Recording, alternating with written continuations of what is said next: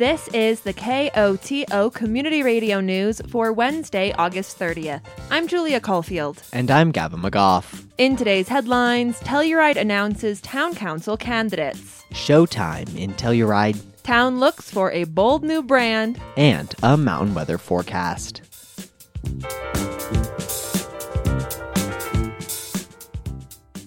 But first, KOTO is proudly non-underwritten, non-commercial, and independent. It's who we are and what we do.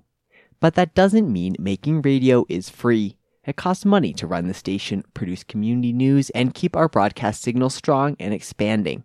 Pitch in to support your community radio station during our summer fund drive by donating at koto.org. And thanks. 2 and possibly 3 individuals are vying to become Telluride mayor, and another 7 are looking to join town council. Telluride announced the candidates for November's election this week. Mian Fee and Teddy Errico have thrown their names in the ring to serve as Telluride mayor. Fee, in her role as mayor pro tem, has been fulfilling the duties of mayor since Delaney Young stepped down from the position earlier this year. Jessie Ray Arguelles also submitted a petition for mayor, but did not have sufficient signatures to be guaranteed a spot on the ballot. To qualify for the election, a nominee must submit a petition with 25 verified signatures. Arguelles submitted 27 signatures, but 10 were disqualified. She has until Friday at 5 p.m. to present 25 verified signatures. Lachey Betton, Jenny Carlson, Amy Levick, Elena Levin, Maria Stark, Ashley Story, and Jonathan Yassine are all looking to earn a spot on town council. There are officially 2 seats open for town council. Current council member Lars Carlson is termed out and cannot seek re-election. Council member Adrian Christie is not seeking a second term. If Fee or Arguelles are elected mayor, the third highest vote getter in the election will also join town council. However, that individual would only serve the remainder of the term, 2 years. The highest 2 vote getters will serve 4-year terms. If Fee or Arguelles are not elected mayor, they will remain on town council. In addition to mayor and town council, Daniel Zemke is seeking re-election for town meeting moderator. He is the only candidate for that position. The town of Telluride is also putting 2 ballot measures before voters regarding who qualifies as an elector and the Taxpayer Bill of Rights, or TABOR. KOTO News will host forums with the candidates in the lead-up to the election. Telluride will hold its mayoral and town council election on Tuesday, November 7th. There will also be 3 school board seats up for election, and several special districts are considering putting ballot measures before voters. Individuals may register to vote through Election Day.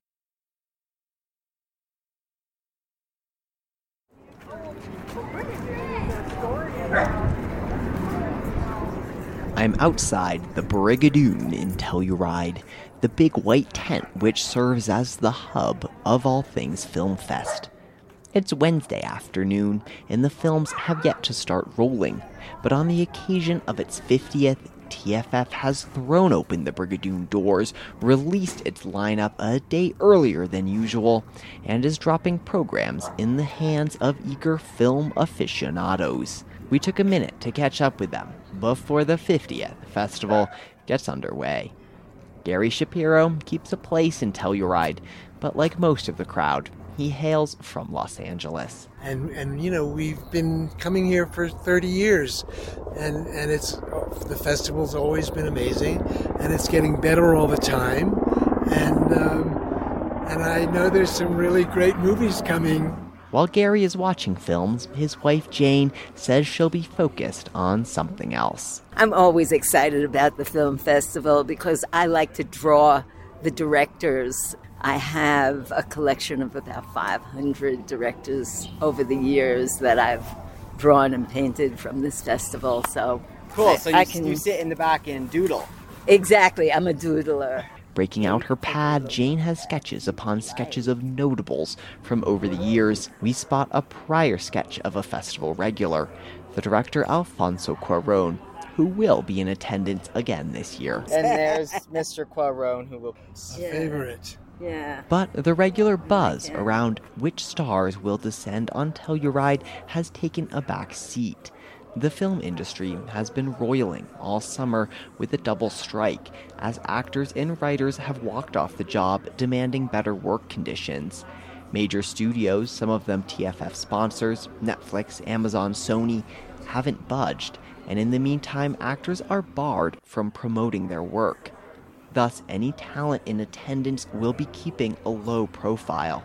Shapiro, who has worked in the industry in the past, is hoping to see some developments soon. The studios must give in, and I think I'm in the minority, but I think right after Labor Day, we're going to see a settlement, and I think the workers are going to get a significantly better deal. Despite the distinct shadow of the strike and the awkwardness in Hollywood at the moment, the festival is charging on.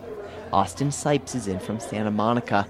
He runs the festival's Student Symposium, which is part of its education and outreach initiatives. For Sipes, there's nothing like TFF. The access you get to filmmakers here and the curation of films here there's no one's on par with it. It's amazing. And of course, it's a beautiful town. Another thing the strike won't change, for this Angelino, it's the scenery. Natalie Camo is my name, and it's funny for me. So I tried my best to not look at anything that's going to be happening, and so when I'm coming, I get most excited about just coming to Telluride and seeing the locals here and the beauty of the mountains. Molly Galetto is not from LA. She's from Telluride and has a message for other Telluridians. Oh my gosh, get the program and look at it. Find the free stuff and go. Never forget to go to the outdoor theaters because those are the best. And they're free. Indeed, this year the festival has almost doubled its free offerings, with nightly unticketed shows in both Town Park and Elks Park. You could see the premiere of Wildcat, Ethan Hawke's biopic exploring the life of writer Flannery O'Connor. You could catch a conversation between the festival guest directors, including novelist Rachel Kushner and Oscar winner Steve McQueen. Perhaps settle in for a Pedro Almodovar short film. And whatever you do, be in Town Park at 8:15 on Sunday night for a concert featuring musician Jean-Baptiste, live and in person, before the showing of a new documentary which explores his artistry and work. Programs are available with a full schedule down here at the Brigadoon, and all weekend the show will go on.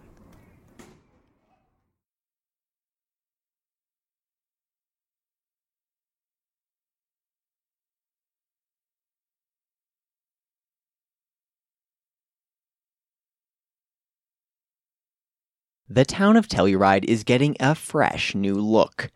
How fresh and new is still up in the air.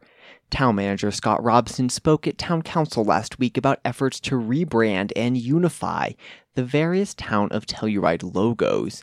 He begins by posing a question. Are you as council looking for kind of the fresh new start or vision forward, or are you looking to kind of refine the old, if you will? In other words, should the new logo be something entirely different, or should it pay homage to the existing logo, which is a swooping Victorian script of the word Telluride printed in cobalt blue? It's important to establish which direction town would like to go in before presenting options to the public. Looking at a fairly conservative rebrand, which simply remodels the town's existing logo, Assistant Town Manager Zoe Denal explains, we haven't presented that option to anybody because people grasp the familiar. Mm-hmm. And so if we present that, that is most likely going to be the direction that people go. So if town wants to go bold, it should commit and present only bold options to the public. Telluride is partnering with the marketing and design firm Monagle on the project. At the meeting, town staff rolled out a number of Monagle's preliminary designs. Communications Director Lindsay Mills tells council the next step will be bringing those options to the public. The next step for your knowledge, council, will be a public survey to continue to gain feedback and direction from the people that matter most to us, our stakeholders, our residents. But Councilmember Adrian Christie isn't so sure. Wait, you're going to go to the public with these without refining a little further? The consensus on council was that town is ready for a bold new rebrand and should move its next logo in a new direction. However, council suggested that the options presented at the meeting were not quite ready for public input and needed to be brought back to the drawing board. I feel like we should be going to them with like 3 solid ideas that we're willing to go down that road. While much remains up in the air, Lindsay Mills does add town is certain of one thing.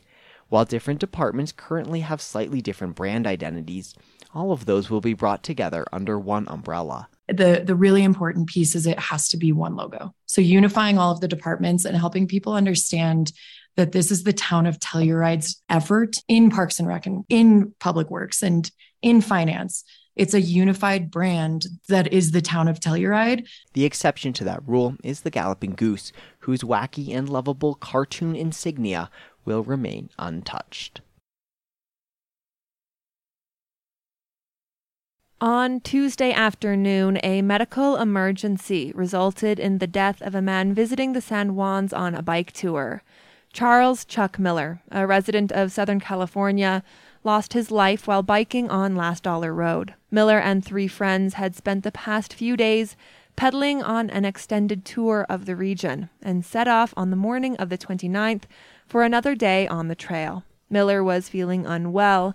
Around midday, he collapsed. His traveling companions performed CPR until EMS responded, but resuscitation efforts were unsuccessful. Miller is survived by his sisters, Connie and Chris, his stepson Patrick, and his wife Susie. He was 63 years old. Mine tailings linger. Even decades after our region's mining operations shuttered, we're still addressing pockets of soil and water contaminated with heavy metals. How might those metals be affecting area wildlife and the folks who eat off the land? When it comes to fish populations, the answer appears to be not much. After a recent survey, Colorado Parks and Wildlife confirmed fish in the San Miguel River, as well as in the Ridgway Reservoir, are safe for human consumption. Fish were tested for heavy metals such as lead and copper. All sampling efforts showed fish in the area are safe to eat. The Colorado Energy Office is launching a program this week that will let people trade in gas-powered or high-emission vehicles for rebates that they can use to purchase or lease an electric vehicle. The Vehicle Exchange Colorado program is designed to expand access to EVs for low and middle-income Coloradans. Program manager Ed Piersa hopes it will also help move the entire state in the right direction. The program will benefit all Coloradans by helping improve air quality and reduce greenhouse gas emissions in the state. So there are multiple benefits to this program. This effort is part of the state's plan to have almost 1 million EVs on Colorado roads by 2030.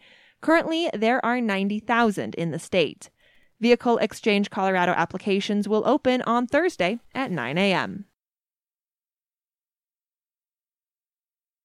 The court proceedings in the case against the alleged King Soopers shooter in Boulder are moving forward, albeit slowly. For Rocky Mountain Community Radio, Shannon Young has more. Defense and prosecution attorneys were in court yesterday after a psychiatric evaluation found the defendant accused of murdering 10 people at a Boulder King Soopers competent to stand trial. The mass shooting took place on March 22nd of 2021, and the defendant is the only suspect in the case. Boulder District Attorney Michael Doherty urged the presiding judge to deny a request for a second evaluation, citing already long delays in the case and the emotional toll it takes on victims' families. Public Defender Catherine Harold described her client as profoundly mentally ill and argued that putting him on trial would violate his due process rights. The judge denied the request for a second evaluation and set a restoration hearing for October 3rd and a preliminary hearing for the morning of November 14th. In the meantime, the defendant will remain at a state psychiatric facility in Pueblo, where, unlike in a county jail, he may receive what was referred to as involuntary medication. For KGNU, I'm Shannon Young. Millions of refugees have left Ukraine since the war began, and some of them are seeking safety in Jackson, Wyoming, and joining a growing Eastern European community in the region. For Rocky Mountain Community Radio, KHOL's Hannah Merzbach, spent time with one Ukrainian family who was acclimating to life in the Mountain West, and their freedom baby, who made it possible to keep them together and safe. Nestled between lush green hills and surrounded by sky-high sunflowers, Timur Azizov sits on the back patio of a home south of Jackson. Dogs run and play in the yard near Game Creek. The serene summer scene is much different than what Azizov experienced in Ukraine for over a year. I think it's like 10 bombs they drop it in our town. He says when his family first got here, they were often scared when they heard the sounds of planes overhead. Because for last year we understand if you hear something in the sky, you need to hide somewhere. Azizov and his family are from Korostin, a small city close to the border with Belarus, a close Russian ally. They've been in Jackson for just a few months. Sometimes we dream about to come to the US, but like a tourist and not like this reason, When you go somewhere when you don't want it, it's hard. But all in our mindset about our kids and safety, our kids' safety. But it was near impossible to leave Ukraine with his family. The country is under martial law as the war rages on. Here's his cousin, Inez Brunson, who he's living with now. So men between the ages of 18 and 60 aren't legally allowed to leave the country. They're supposed to stay and fight. At first, Azizov's wife and 2 young kids went to Poland, but he couldn't get across the border. They were separated for 2 months. But they went back in and then found out that a loophole is that if he was a man that had 3 children of his own lineage. So that's why we have a 5-month-old living with us right now. Bronson says they're called freedom babies. And according to Azizov, having a 3rd child has helped many Ukrainian families escaping the war stay together. We have 2 kids. We think about 3rd. So if that can save our family too. For me, it's more population of Ukrainian people. Once their 3rd child, Olivia, was born, there were still many challenges to getting to the U.S., like days of travel across Eastern Europe, only with a couple of small suitcases. And Azizov's cousin, Inez Brunson, says it took about 15 pages of paperwork per family member to help get them over. Our extended family had to pay for their tickets here, several $1,000s for all of them to get over here. She says they had a lot of relatives in Ukraine who they were trying to help get out, and it was a bit easier at the start of the war. The first wave of family were able to come here completely free to our expense because there was so many donations. This second round was definitely a bit different because people stopped caring, people stopped donating.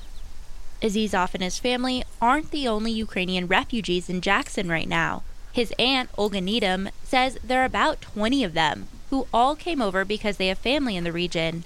And they're joining a growing community of Eastern Europeans, like many Moldovans and Romanians who've come for summer jobs and end up staying, as many Jackson businesses rely on tourism and are constantly in need of workers.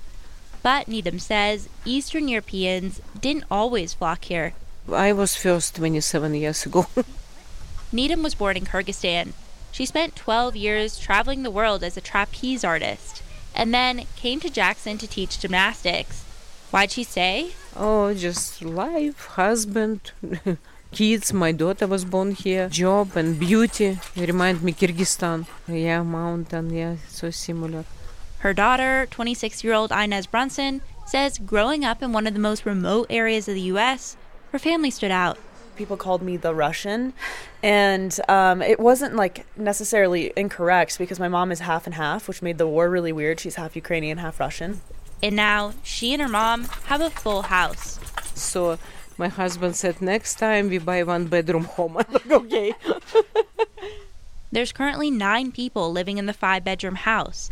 Upstairs, Azizov's 2 older kids share a bedroom with his mother, Olga Needham's sister, who also came over from Ukraine. She sleeps on a cot in the corner. And they're living with a lot of dogs, too. Somebody tell me, 6 dogs, 6 refugees. Each dog therapeutic for each member family. Yeah. Azizov has been working at the Jackson Hole Airport for a car rental company, sometimes 15-hour days.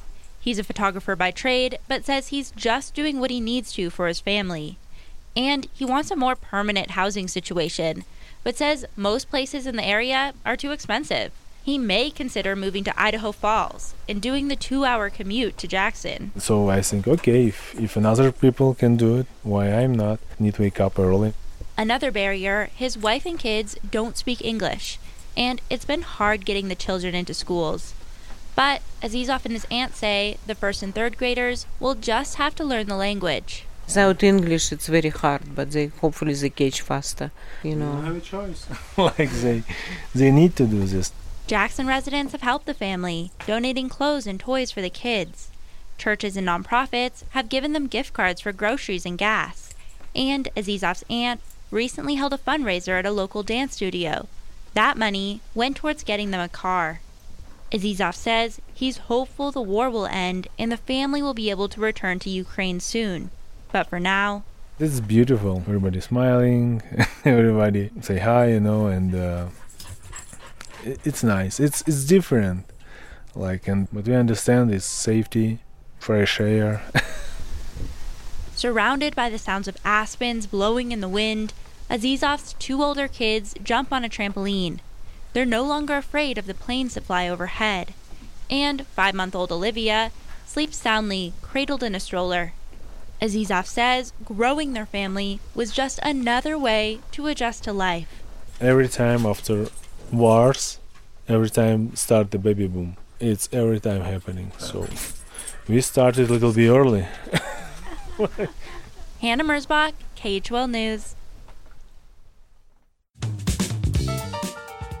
The National Weather Service forecast for the western San Juans calls for mostly clear skies tonight with a low around 50 degrees. Thursday, expect sunny skies during the day and partly cloudy skies at night. There's a 20% chance of showers and thunderstorms with a high near 80 degrees and a low near 50. Friday, there's a 70% chance of showers and thunderstorms with mostly cloudy skies and a high in the mid-70s. Friday night should be mostly cloudy with a chance of showers and thunderstorms and a low around 45 degrees. This has been the news for Wednesday, August 30th. Thanks for listening. If you have a story idea or a news tip, call the news team at 970-728-3206.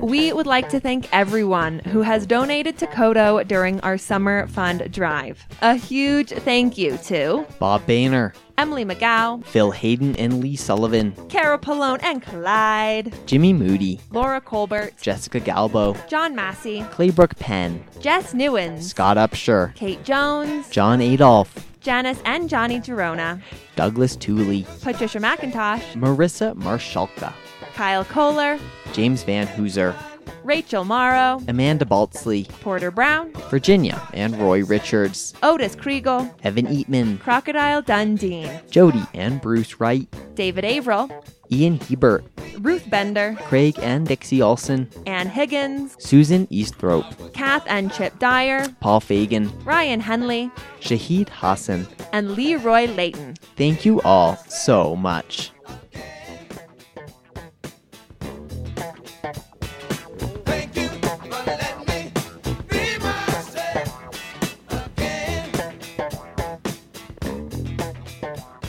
And now, a personal commentary.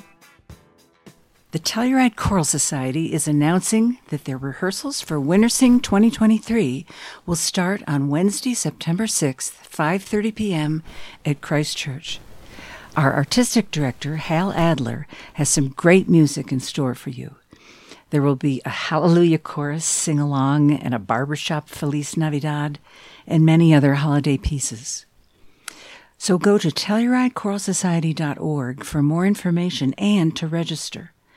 And no experience is necessary, so all are welcome. Just bring your desire to become part of our musical community. Our student singers are directed by Liz Forsythe, and their rehearsals begin on October 4th, grades 3 to 6, 7 to 12. Spread the word. Concert dates for adults and kids will be December 8th and 10th. So put those on your calendar. Winter Sing is such a wonderful Telluride tradition. Come join us. Singing has so many benefits, both physically and mentally. This is Ginny Fraser from the Choral Society. And thank you, Kodo. Opinions broadcast over KOTO are those of the speakers. You are also invited to express your views after the news or on Access each weekday at around 4 p.m. If you'd like to comment, please contact a staff person here at Kodo. We encourage you to speak out on important public issues.